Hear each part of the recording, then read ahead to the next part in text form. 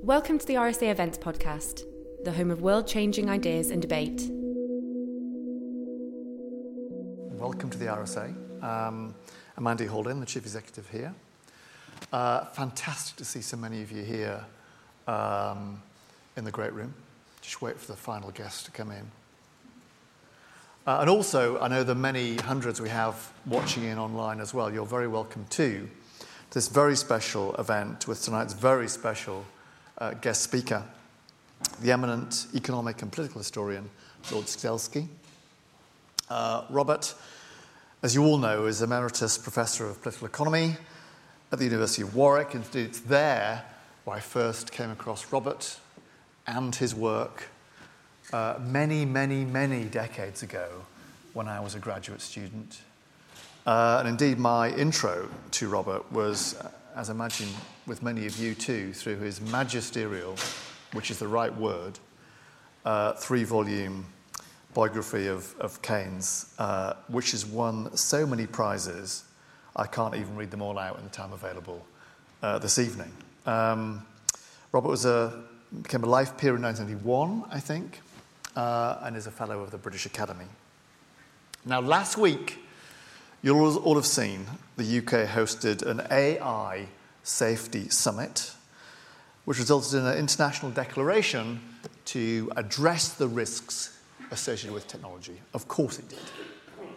But what that does mean is that there can't have been a more timely moment to welcome Robert here to the RSA to discuss the ideas he sets out in his new publication, The Machine Age.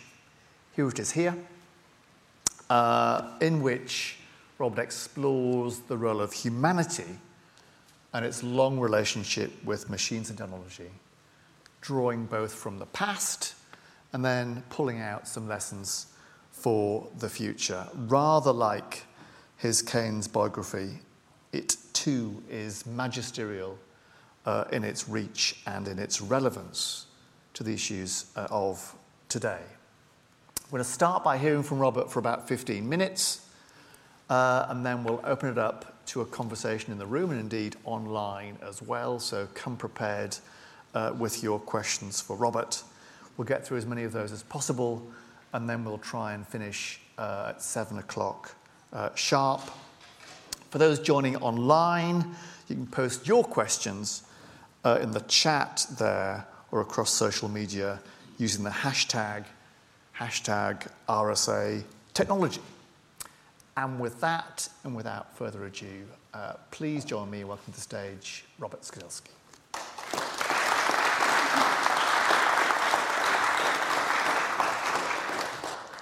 Well, I'd like to thank the RSA for giving me this opportunity to present my new book, to Andy, both for his remarks and for agreeing to chair this event, to my publisher, Alan Lane, who contributed to the cost, and, of course, to all of you for coming.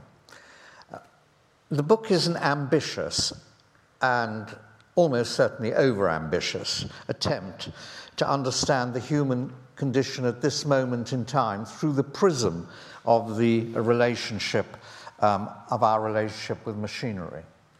And it's structured around 3 stories: the relationship of machines to jobs, the relationship of machines to freedom, and the relationship of machines to survival. Of course, when I talk about the relationship between humans and machines, I'm using a figure of speech. It's not the machines which promise heaven or threaten hell. It's those who turn on the switches. And the danger is that sooner rather than later they'll lose control of what they've created, like Frankenstein and his monster. So here are the 3 stories.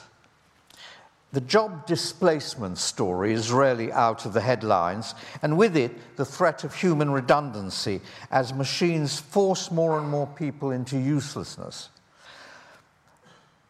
Almost half of the workers fear AI will replace them, is a typical sort of remark you get. This is from the Times of Saturday, 2 days ago. My second story is about how our dependence on technology places immense powers of surveillance and control in the hands of the state, its agencies, and the giant tech platforms. My third story is the extinction story, about how the acceleration of technological power threatens the physical liquidation of our species. And you may think that's very far-fetched, but in fact it's become an increasingly insistent idea, both in the scientific community. It's long been a major idea in science fiction and dystopian fiction. So each story has a vision of heaven and hell. Job displacement promises leisure, but threatens uselessness. Computer technology promises freedom, but threatens despotism. Artificial intelligence promises to prolong life and extinguish it. How to make sense of all this? In 1930, John Maynard Keynes, about whom I've written, wrote an essay called Economic Possibilities for Our Grandchildren, which has been a great source of inspiration for me. What sort of story should we tell our grandchildren? Let's start with the most familiar story. What will happen to jobs? Here's what Elon Musk told Prime Minister Rishi Sunak at Bletchley Park last week. Artificial intelligence will eliminate the need for all jobs. Jobs will become a hobby, a pastime for a time when consumers had reached the point of bliss, when they no longer needed to work for a living. A wonderful idea. But then Musk was also signatory to a letter calling for a pause in AI development, so as to make, and I quote this, today's powerful state-of-the-art systems more accurate, more safe, interpretable, transparent, robust, aligned, trustworthy, and loyal. So there's the vision of heaven, and then this awful warning. We've got to create AIs that are trustworthy and loyal. What's that about? And the demand expressed in this letter is that the deployment of machines should take into account our interests as human beings. Is it really such a good idea that no one will need to work? The fear that machines will destroy not only our livelihoods, but the meaning of life, goes all the way back to the Luddites in the early 19th century. It shoots up when IBM's Deep Blue beat the world chess champion Garry Kasparov in 1997. Suddenly you've got this vision of the power of machines to beat the best that the humans can offer. And then it has crescendoed just recently with the achievements of generative AI in the form of ChatGPT. So you have this crescendo of fear as the machines get more powerful. What is it that they're going to do, not just to jobs, but to humans? The fear of what David Ricardo in 1827 called human redundancy has never been far from the surface. Is the machine our friend, or is the machine our enemy? Of course, it can be both, a friend for some, an enemy for others. It can both improve our welfare, measured by GDP, and reduce our sense of well-being as humans, much of which is unmeasurable. And the question of friend or enemy takes us outside the workplace. We're talking not about factory robots now, but about networks of computers to whom we're wired up for all our important activities. I'm writing this, was writing this on my computer. For all I know, someone else's computer clicked an alert. Is this a friendly or would this be a friendly or unfriendly act?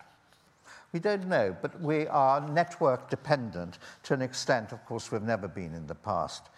So the frame of the book's second discussion is provided by Jeremy Bentham's Panopticon of 1786, a sketch of an ideal prison system in which the prison governor would shine a light on the surrounding prison cells from a central watchtower, while himself remaining unseen.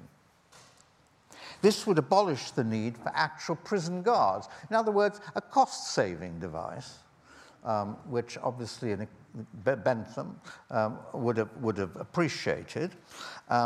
So Bentham's his ambition was stretched way beyond prisons, and he thought it could be applied to schools, this watchtower, to hospitals, and to workplaces. His was a vision of society as an ideal prison. It inspired the one-way television system in George Orwell's 1984, in which, as you know, Big Brother is continually watching you. And technology's role, I argue in my book, is not to create spying systems, these are as old as time, but to perfect them. So my second story can be thought of as the Orwellian creep story. And I've got some personal experience to back this up. I mean, Orwell wrote in 1939, unless you sort of see, unless you experience something, something of the system. This is 1939. You won't be alert to what's going on. I've had some experiences of that kind, and they've influenced what I've written. But that's for another time and another event. But these experiences have prompted me to do is to write as follows in my book. Bentham's world is coming to pass. Today's digital control systems operate not through watchtowers, but through computers with electronic tracking devices and voice and facial recognition systems. So we enter Bentham's world, prison, voluntarily, oblivious to its snares, but once inside, it's increasingly difficult to escape. It's often argued that there's a trade-off between privacy and security, and in a world of increasing menace, it's privacy that has to yield. One sees this argument the whole time, especially in the Times.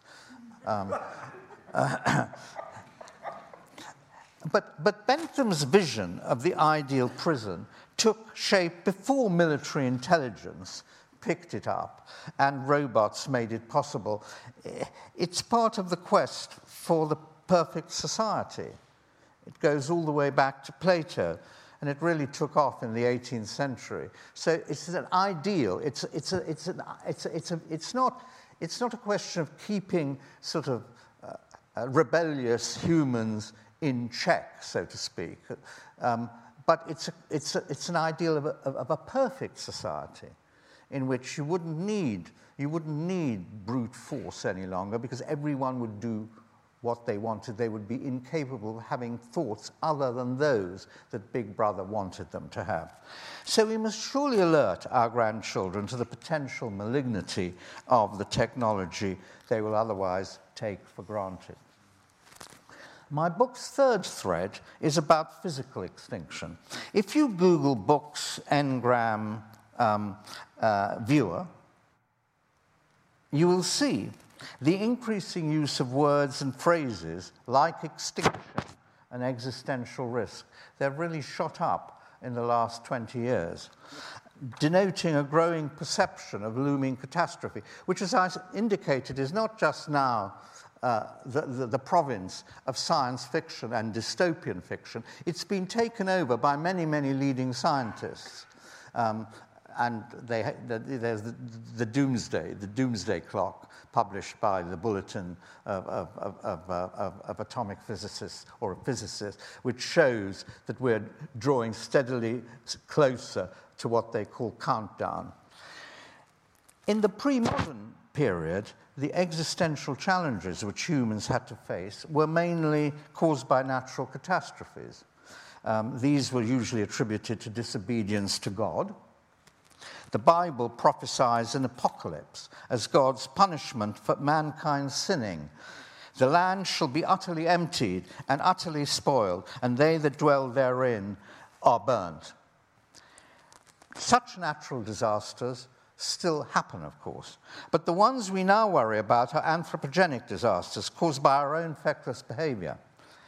The historian Misha Glenny talked of the 4 horsemen of the apocalypse: nuclear proliferation, global warming, pandemics, and what he calls network dependency.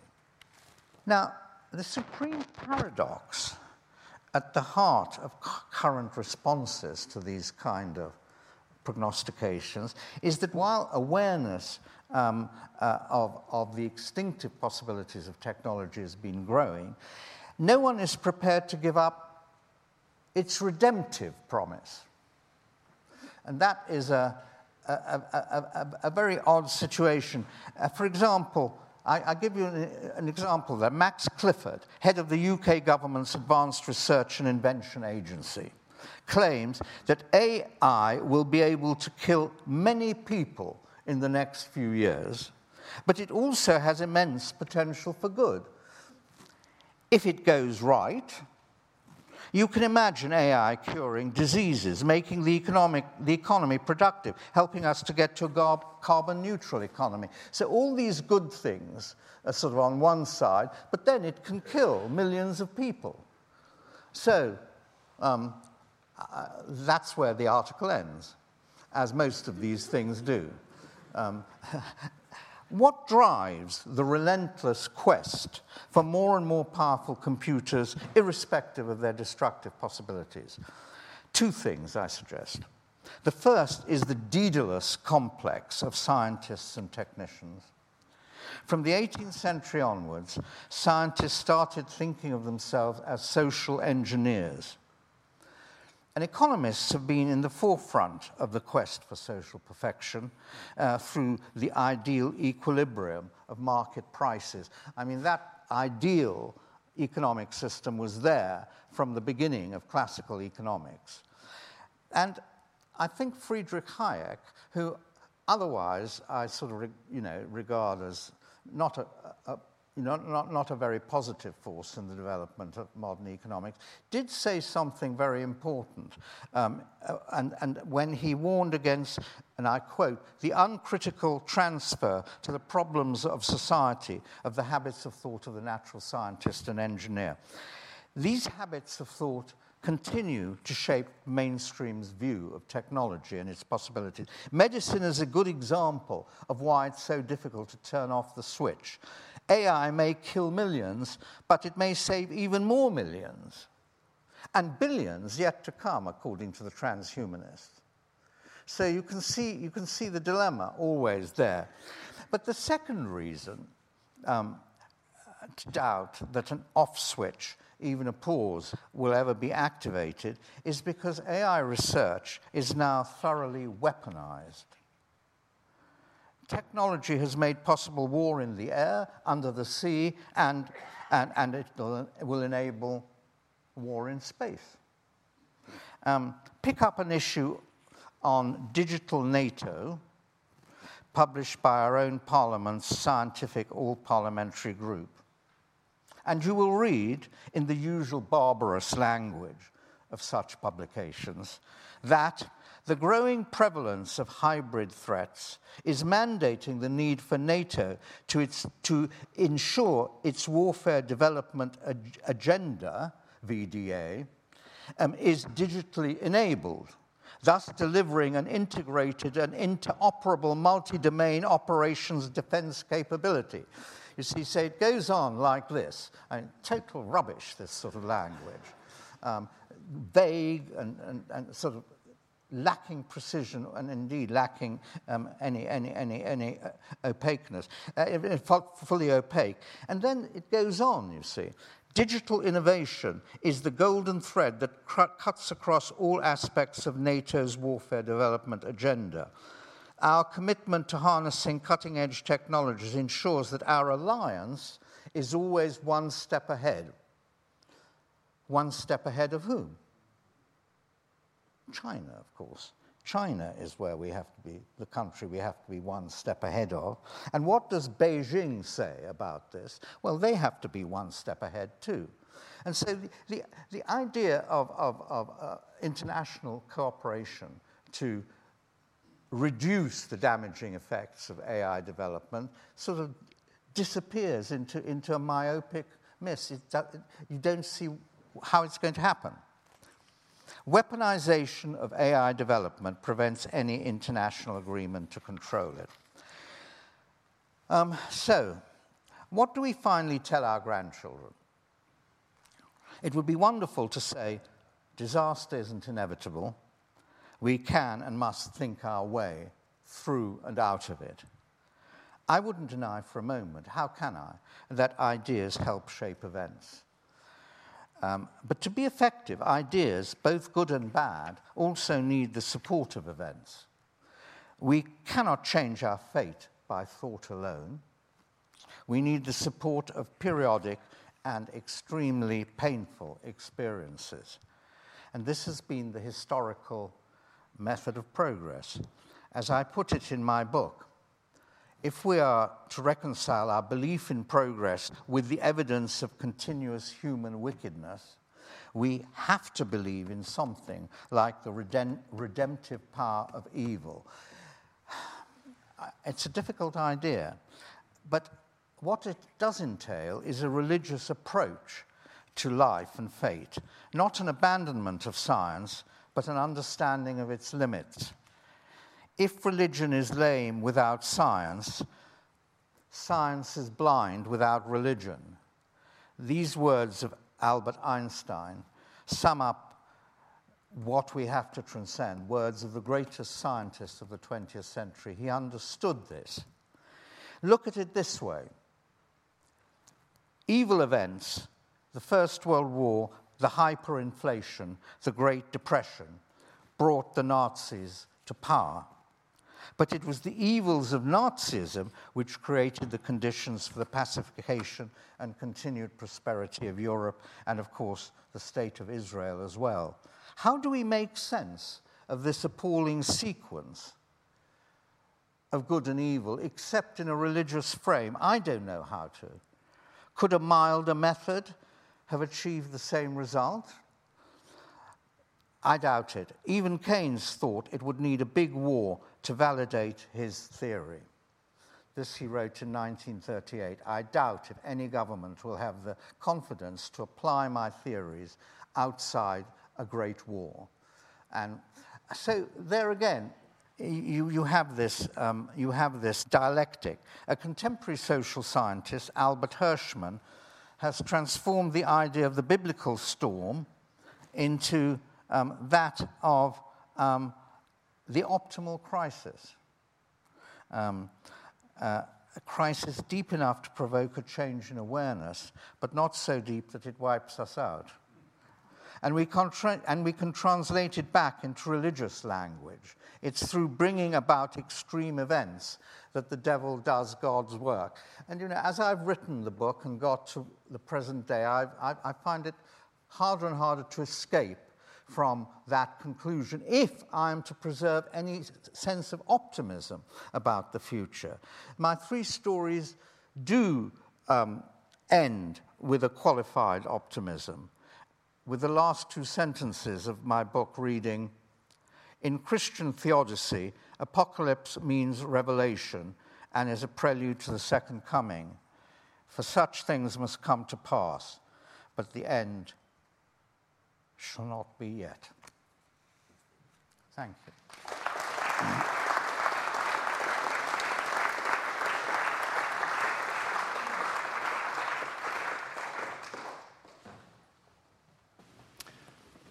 Robert, come take a seat, and thank you for that riveting laying out of a deep and rich book. And do prepare your questions. We'll come to those in just a second. But just while you're thinking of them, perhaps, Robert, I can probe one or two of the issues that you explore.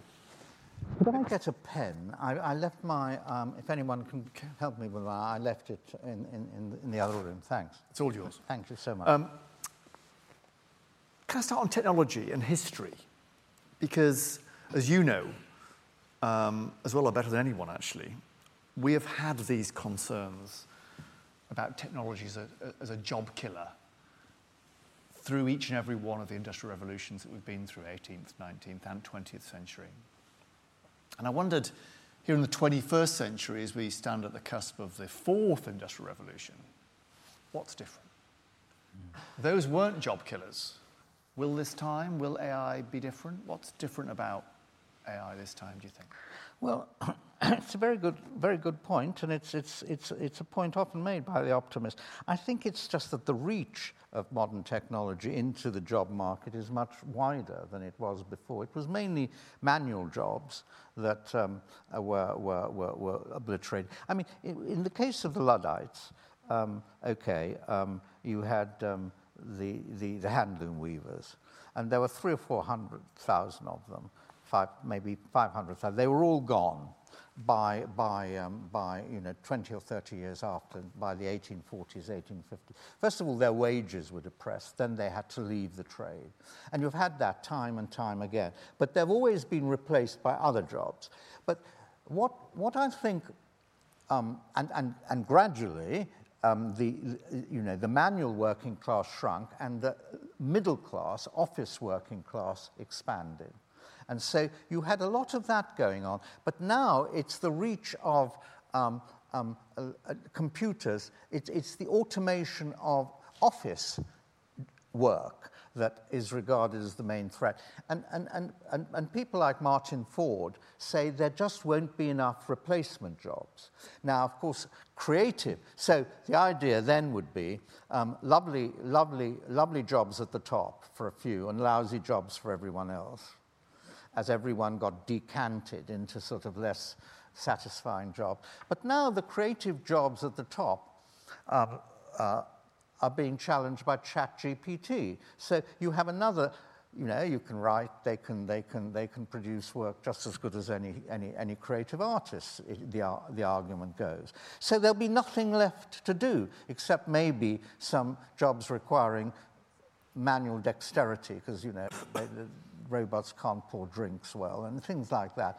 But, broadly speaking, the pessimists argue that, contrary to what happened in the past, you now have such a much wider reach and depth of automation that needs to be contrasted to mechanization, which was the old word for it, that you don't have any real jobs left, except jobs people do as hobbies.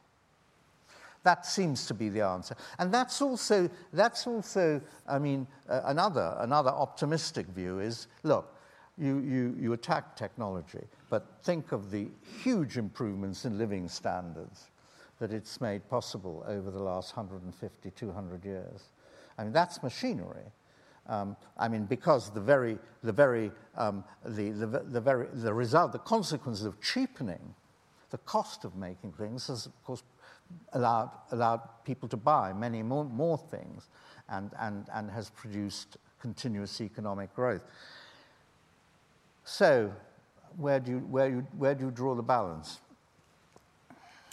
Very good. So, you mentioned there, just on the same theme of jobs killing, I wondered what you made of the Elon Musk quote that you mentioned in your opening address, that there will be a job for any of us in future. In the long run we'll all be dead, but in the medium term we'll also be unemployed. Do you think that was useful, alerting us to the risk, or scaremongering? Well, it was typical of Musk. I mean, saying something so sharply that people have to. I mean, it goes viral in the current phrase. Any Musk remark goes viral, and it's intended to go viral. But I would give him the credit for saying, okay, let's think through about things. I don't think he's all his thoughts cohere, but they're certainly startling. And all he's saying is actually what much more serious economists and industrial students of industry have been saying, like Martin Ford, that there will be replacement jobs, But there won't be enough replacement jobs to take care of the people who are made redundant. And they won't be as good, the replacement jobs. They will be of an inferior quality to the jobs being given up, as opposed in the past to them, on the whole, being of superior quality, requiring more skills. And then you have, I mean, to just follow up your question, you set up a scenario in which there is a continuous race going on between skills and jobs. We've got to upskill in order to get, some chance of keeping up with the machines, racing with the machines. But to me, that's a horrible idea. I mean, basically, as a human prospect, as the human prospect. But that seems to be the way they would, a lot of the optimists would deal with it. And then I think also that there's deep ambiguity about what people mean by skilling, upskilling versus downskilling. Obviously, there's been a whole lot of upskilling in the last 150 years, but a huge amount of downskilling. We often forget about this. People know how to make fewer and fewer things. They lose a lot of skills. Now, okay, you have to draw up a balance, but the cliche, what we've got to do is upskilling, therefore we've got to train, retrain, and so on, leaves me a bit skeptical, to put it mildly. And last question from me, then we'll go to the audience. You mentioned there the race between machines and humans. You also mentioned in your address, Robert, the arms race that's going on globally, nationally, between nation states in getting one step ahead technologically. I wonder if you could say a bit more about that. I mean, some would say an arms race is what competition is, and that will drive us to a better place, ultimately, the outer edge of the technological frontier. But of course, we know to our cost that not all arms races are positive. And if they aren't positive, I mean, is there a case for some device, some global governance device that could secure some de-escalation in that arms race? As the biographer of Keynes, architect of Bretton Woods, do we need a Bretton Woods for technology to break free of this arms race? Yeah, and the Bretton Woods technology came after the death of 20 or 30 million people in a global war. I mean, yeah, of course, after some terrible man-made, human-made catastrophes happen, people do start getting alert to the dangers of the course they're embarked on. It's an interesting idea, though. I mean, arms competition, of course, when the economists talked of competition, and the douceur of, they didn't think of it as arms competition. They thought of it as an alternative to arms competition. I mean, the competition of the market was the innocent form and the utterly benevolent form of competition, which they accepted as a sort of, part of the human spirit, because it didn't involve any deaths. There were no losers. Now, arms competition, unless you're very, very optimistic, it leads to wars sooner or later. I mean, you gradually get these build-up of these arms all around the world, and at some point, people start wanting to use them. I agree there's an argument against this, and that we've had nuclear weapons ever since the 1940s, and they haven't been used since Hiroshima and Nagasaki. But there are a lot more of them, a lot more countries have them, and they can be used also in many more intermediate capacities than they could. It's no longer wiping out a whole big town. You can sort of have small nuclear weapons, and then you get an escalation. So I'm not sure about this. Now, and of course you're absolutely right. What we need is America, China, India, Brazil, Russia, all the countries with nuclear weapons, and Pakistan would be included there, to sit down together and agree on some rules of the game. And also all the countries capable of destroying the world to agree not to do it and how not to do it. And that would be an ethical determination. But ethics and geopolitics are in terrific conflict. The same people who talk about the ethical imperative also talk about the geopolitical imperative in the same breath.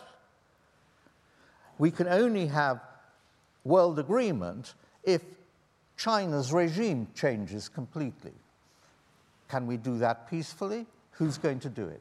So I think there's a huge contradiction at the heart of this, ethics versus geopolitics. And I fear that geopolitics has been gaining ground ever since the early 90s when, communism collapsed and suddenly we had what was called the Fukuyama moment. Everything would be wonderful.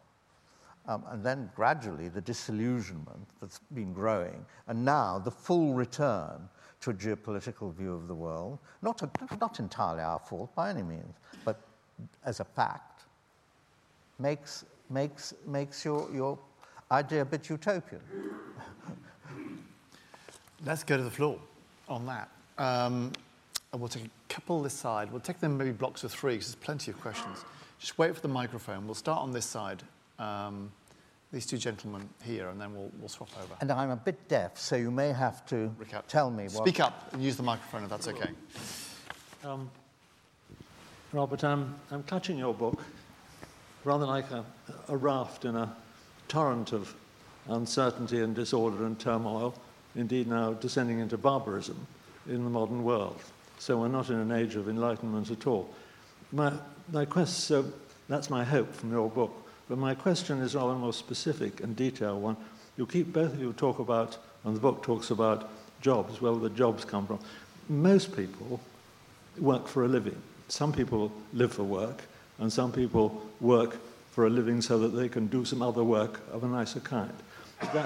So the question really is not so much the jobs, but the question is how do resources get to the people so that they can enjoy life, do their other work for nothing, voluntary, and proceed as human beings in a vastly changing world. So what does your book say, or what do you say, about the ideas for getting resources to people other than through paid work? In other words, there's the universal income being tried, there's universal capitalism, which hasn't really yet been tried anywhere near in this country, although it's quite advanced in America. Aren't those the real issues that have to be addressed as the AI machine rolls forward in ways which, frankly, no one's got the slightest clue where they're going to lead? Very good. Thank you.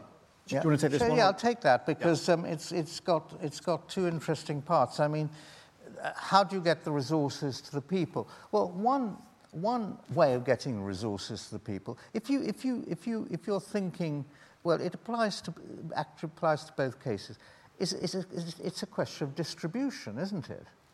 I mean, if you have a very unequal society and growing inequality, then the resources created by technology go increasingly to a very small minority of people. And that has been, that's been the argument of Piketty, and it's also been the argument, there's been a lot of empirical work on this, saying that inequality has, on the whole, been growing since the 1990s in America and in the UK. So getting resources to the people isn't just a matter of economic growth or the growth in productivity. Of course, that's a part of it. But it's also actually redistributing the fruits of technology. In the 1960s and 70s, when you had, on the whole, in the UK, I'm thinking of mainly, you got good growth of productivity. You had a reasonable rate of growth. Of course, we thought we were slower than anyone else, but it was 2-3%. But we also had very strong trade unions. And so there was this balance between employers and unions, which proved to be compatible with an equalization or compression of incomes.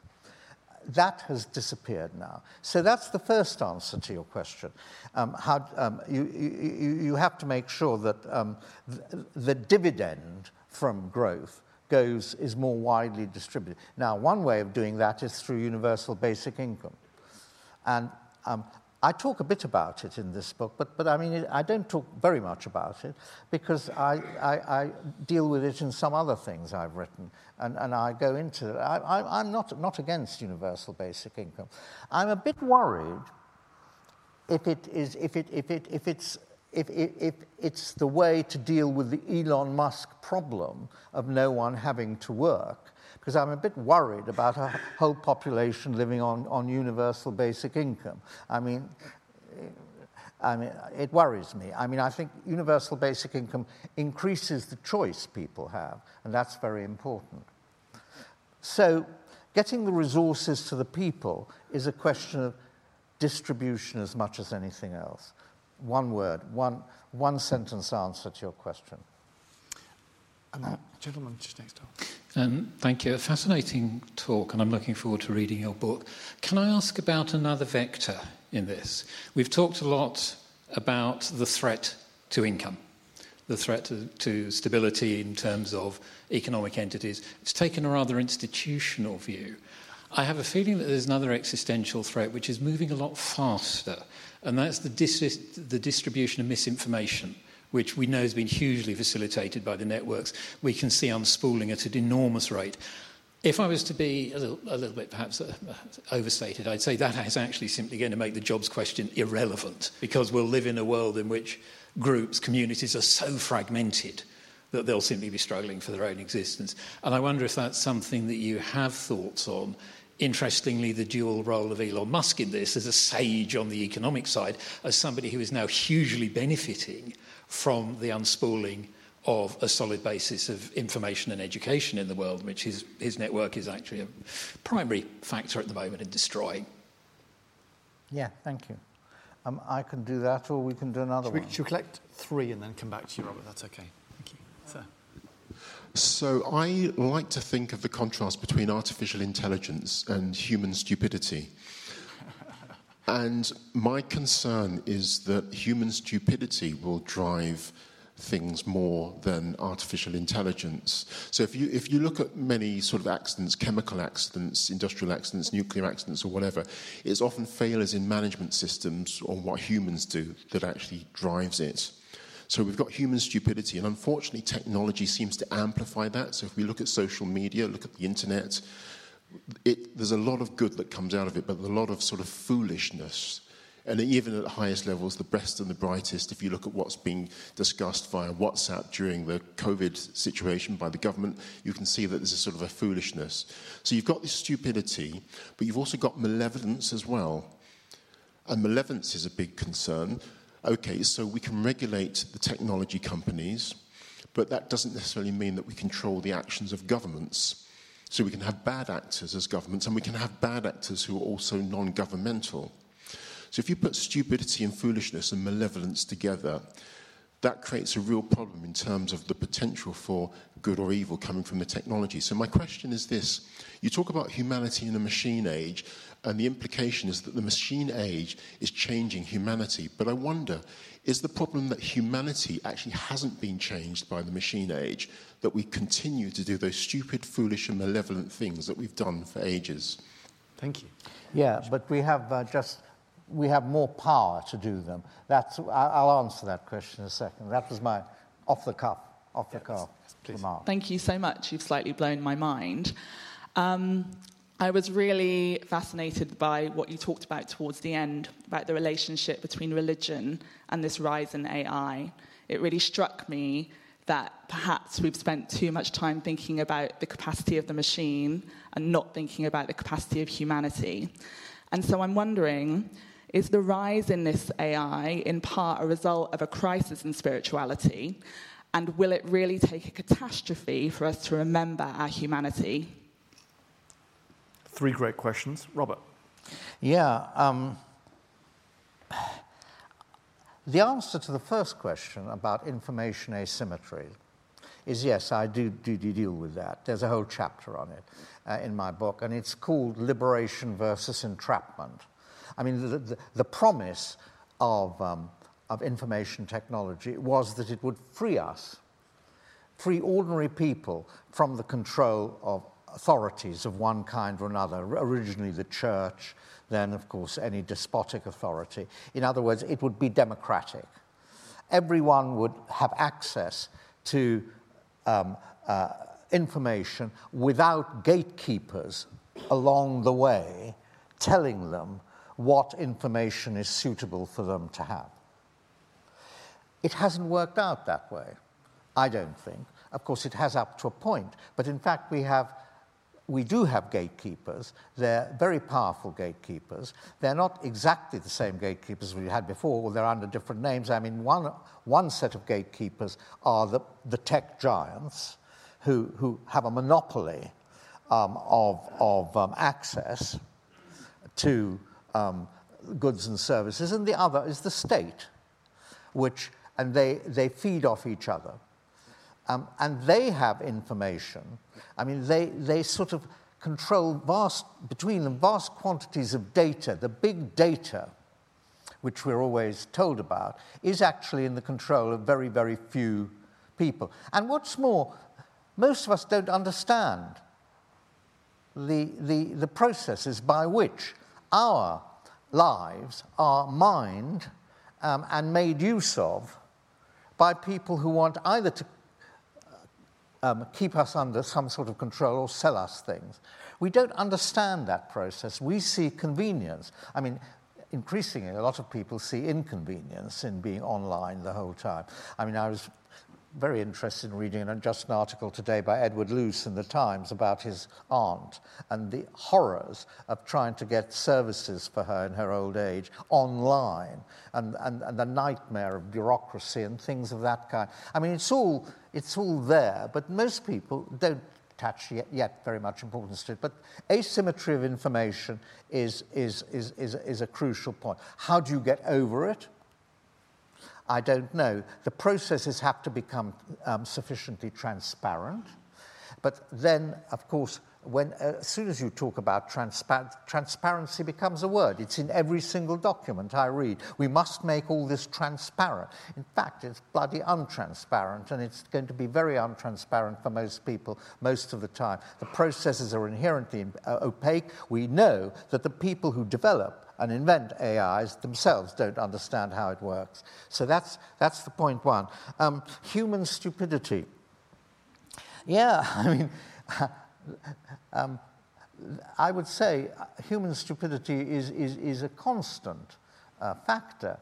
But the promise always was, if you read the 18th century Enlightenment philosophers, they understood that human stupidity was a huge factor.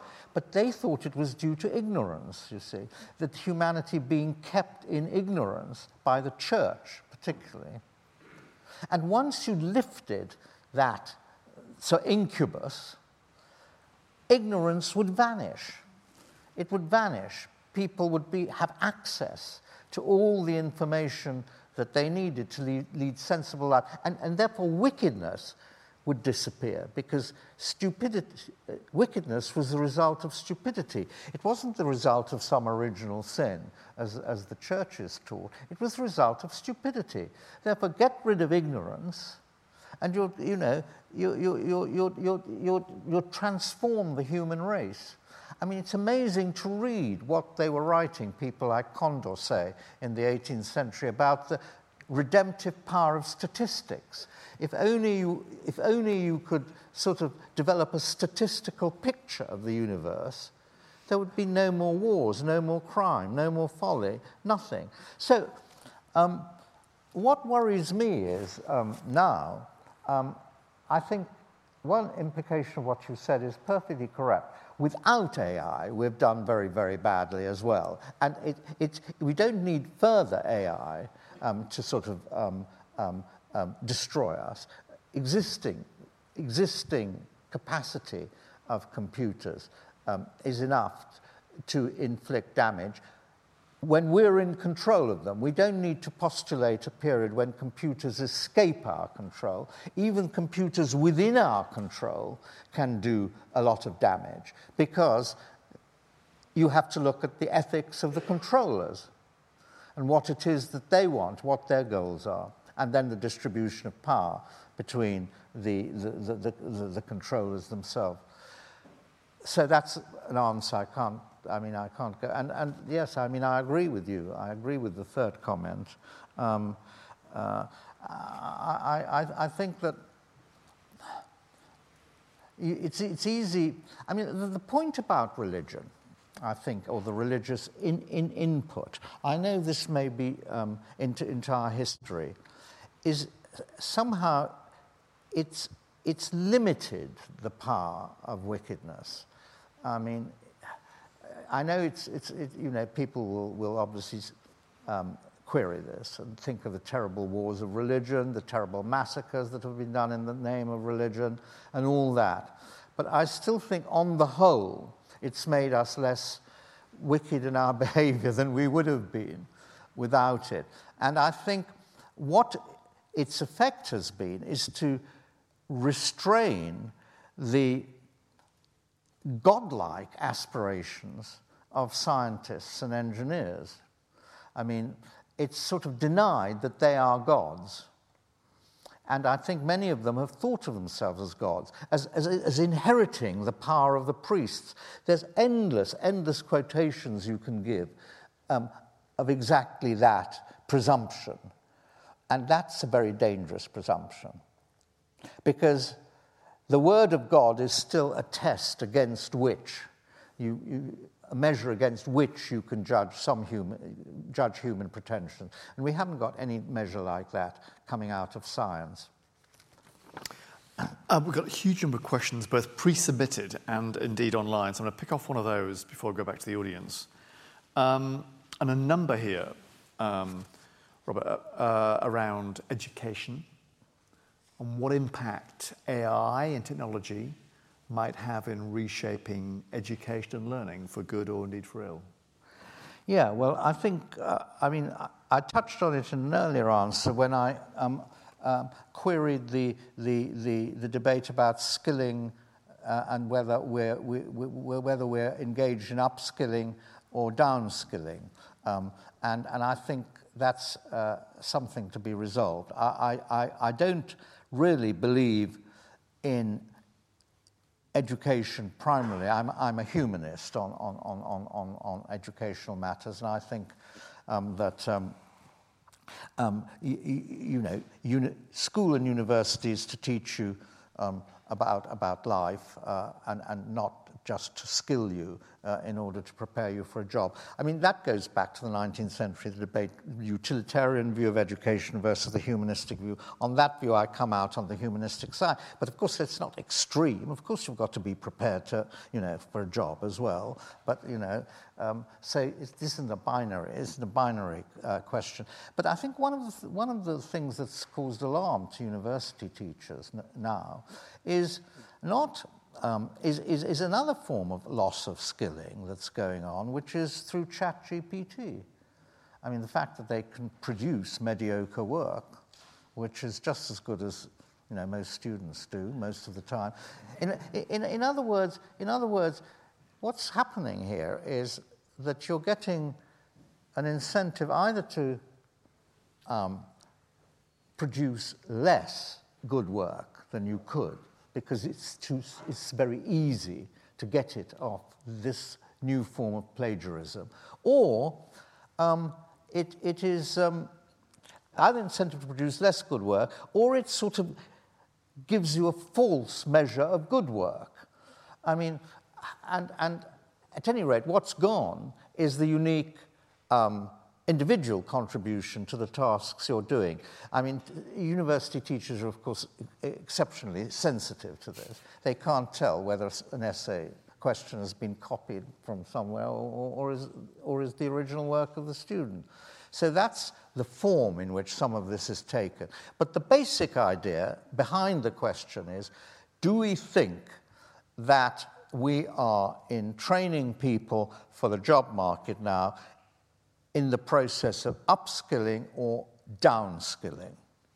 I'm going to take gentleman here, I think, has got the mic, so we best let him speak. Sir, yeah. Robert, I was very pleased that you mentioned Garry Kasparov's defeat by Deep Blue in 1997, because that was the year when I managed to draw a game against Kasparov.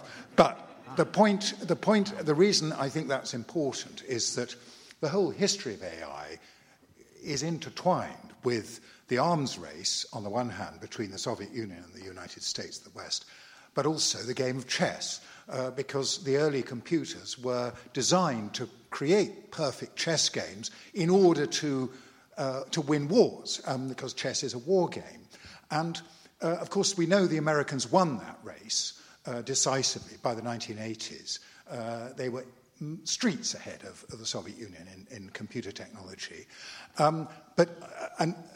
But what I think we've seen since then is a terrible attempt at revenge by the Russians, that Putin, armed with more modern computer technology, has now launched a terrible war in Ukraine. And funnily enough, it was Kasparov who predicted this and has been one of his most ferocious critics. I just wondered what you thought about all that. Well, I mean, I think a lot about it, and I'm very sympathetic to what you've just said. I mean, I think we must never forget that we wouldn't have had the technology we now have had it not been for the Cold War.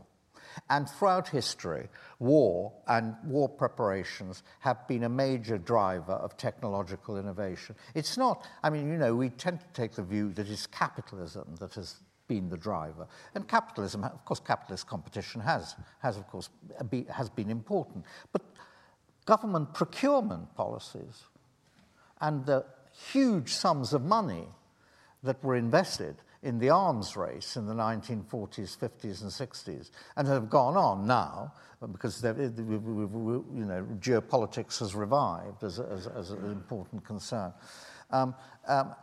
Can't be ignored, and of course also the connection between war and chess. I mean, you eventually start asking the question: where are the adults in the room?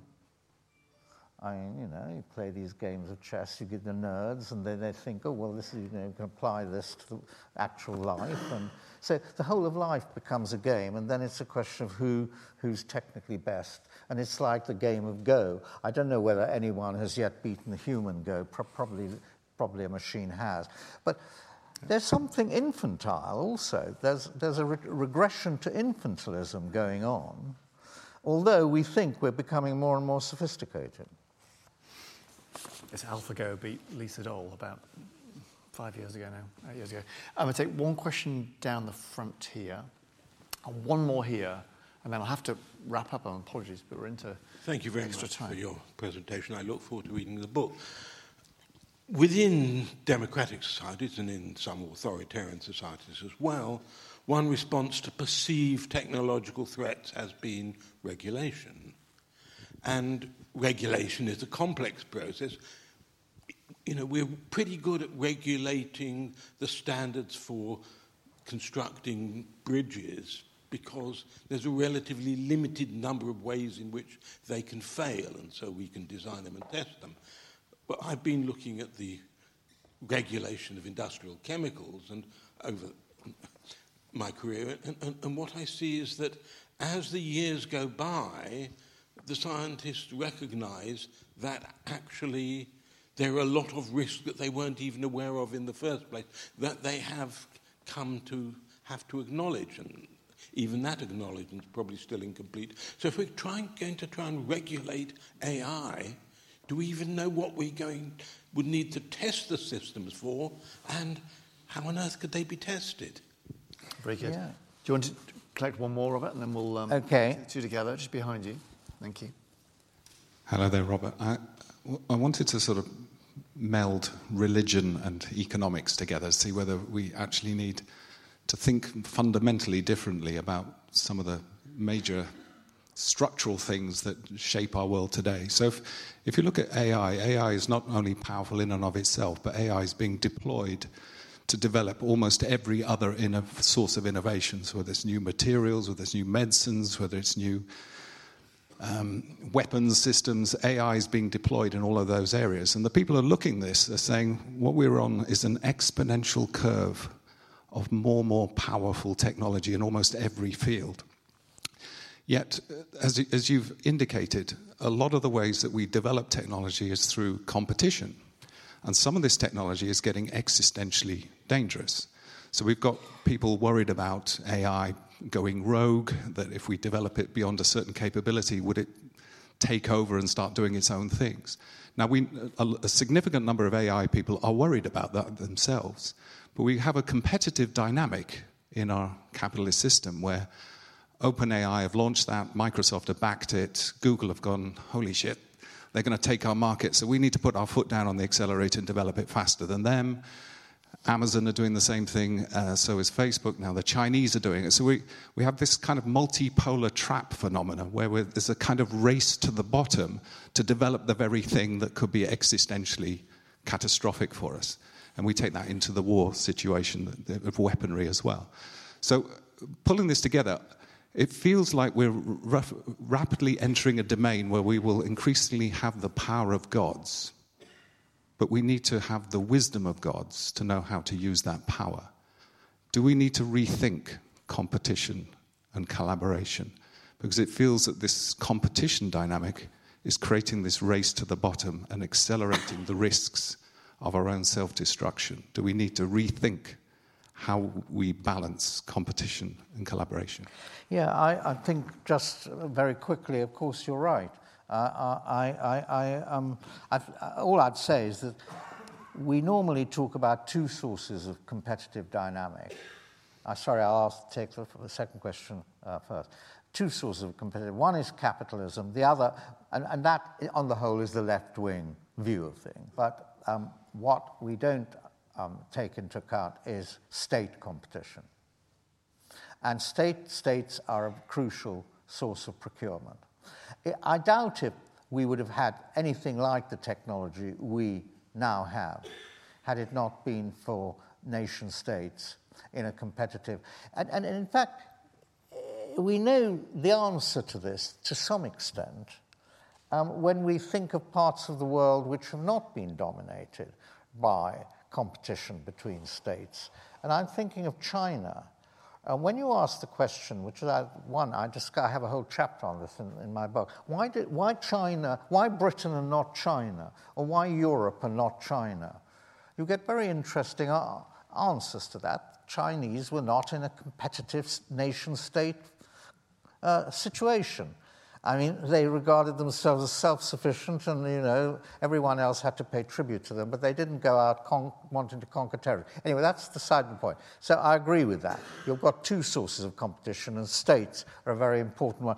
Now, your question is I'm not sure I got it right, and I don't want to answer the wrong question. But so just could we have a moment when you could just... If we're going to test the technology risks, what are the risks to test for? How comprehensive is our knowledge of the risks for which we might want to test? Well, and how on earth would we test them? Right. Okay. So here we get to the Hayek point about the habits of mind of the engineer being applied to society.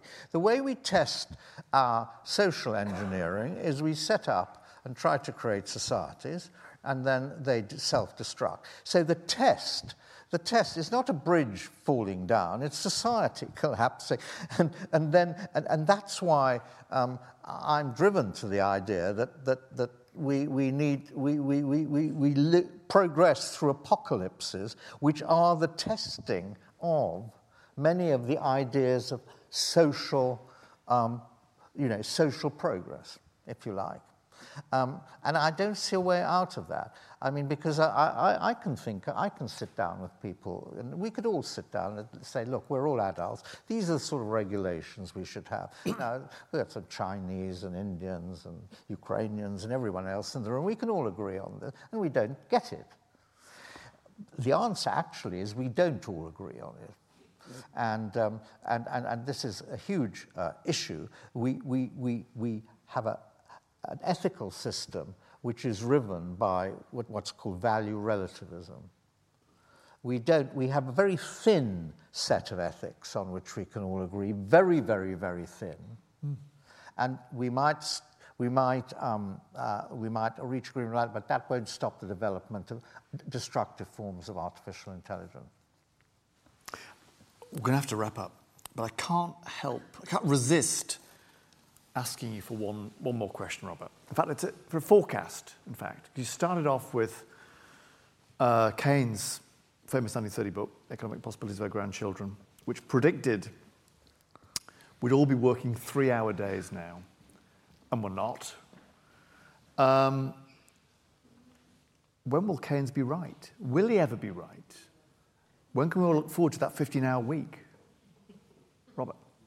Well, we've got so many forces at work in the world to keep resources scarce, sufficiently scarce, to force everyone to work. I mean, Keynes was looking forward, he was, looking forward to a time when resources would become so abundant, because technology would have created them, that no one would have to work very hard. But we've found wonderful ways of keeping resources scarce. One is population growth. He didn't anticipate anything like the growth of population that we've had. Secondly, wars. He said absence of wars.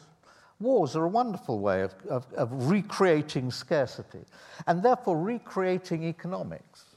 Because as we all know, or economists among us will know, Lionel Robbins' famous definition of economics as the study, as the science which studies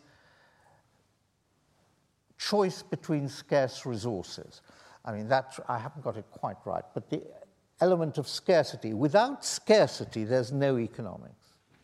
Therefore, we have to, as humans, constantly be recreating scarcity in order to justify our existence. And that all comes out of the Garden of Eden, doesn't it?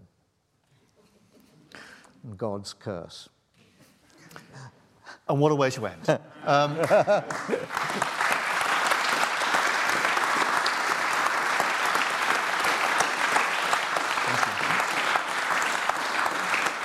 Listen, what a fantastic discussion that has been. Thank you, everyone in the room and the many, many online for joining us, in particular for your questions. I'm sorry we didn't get a chance to get to more of them. There literally was dozens and dozens and dozens. For those in the room, you can purchase a copy of Robert's book outside. He'll even sign it for you, I think. Yeah, and I'll happily, if anyone is so moved to buy one, I will sign it. There's also little summaries, which are also a few of them there as well. For those not in the room but online, we'll stick a link in the chat so you can purchase it yourselves at your leisure. For RSA Fellows, if you've been inspired by tonight's discussion, I'm sure you have been, it will continue online using our digital platform, which is called Circle. But with that, and having already gone into overtime, please join me in thanking for a fantastic discussion and presentation, Robert Skrzydlewski.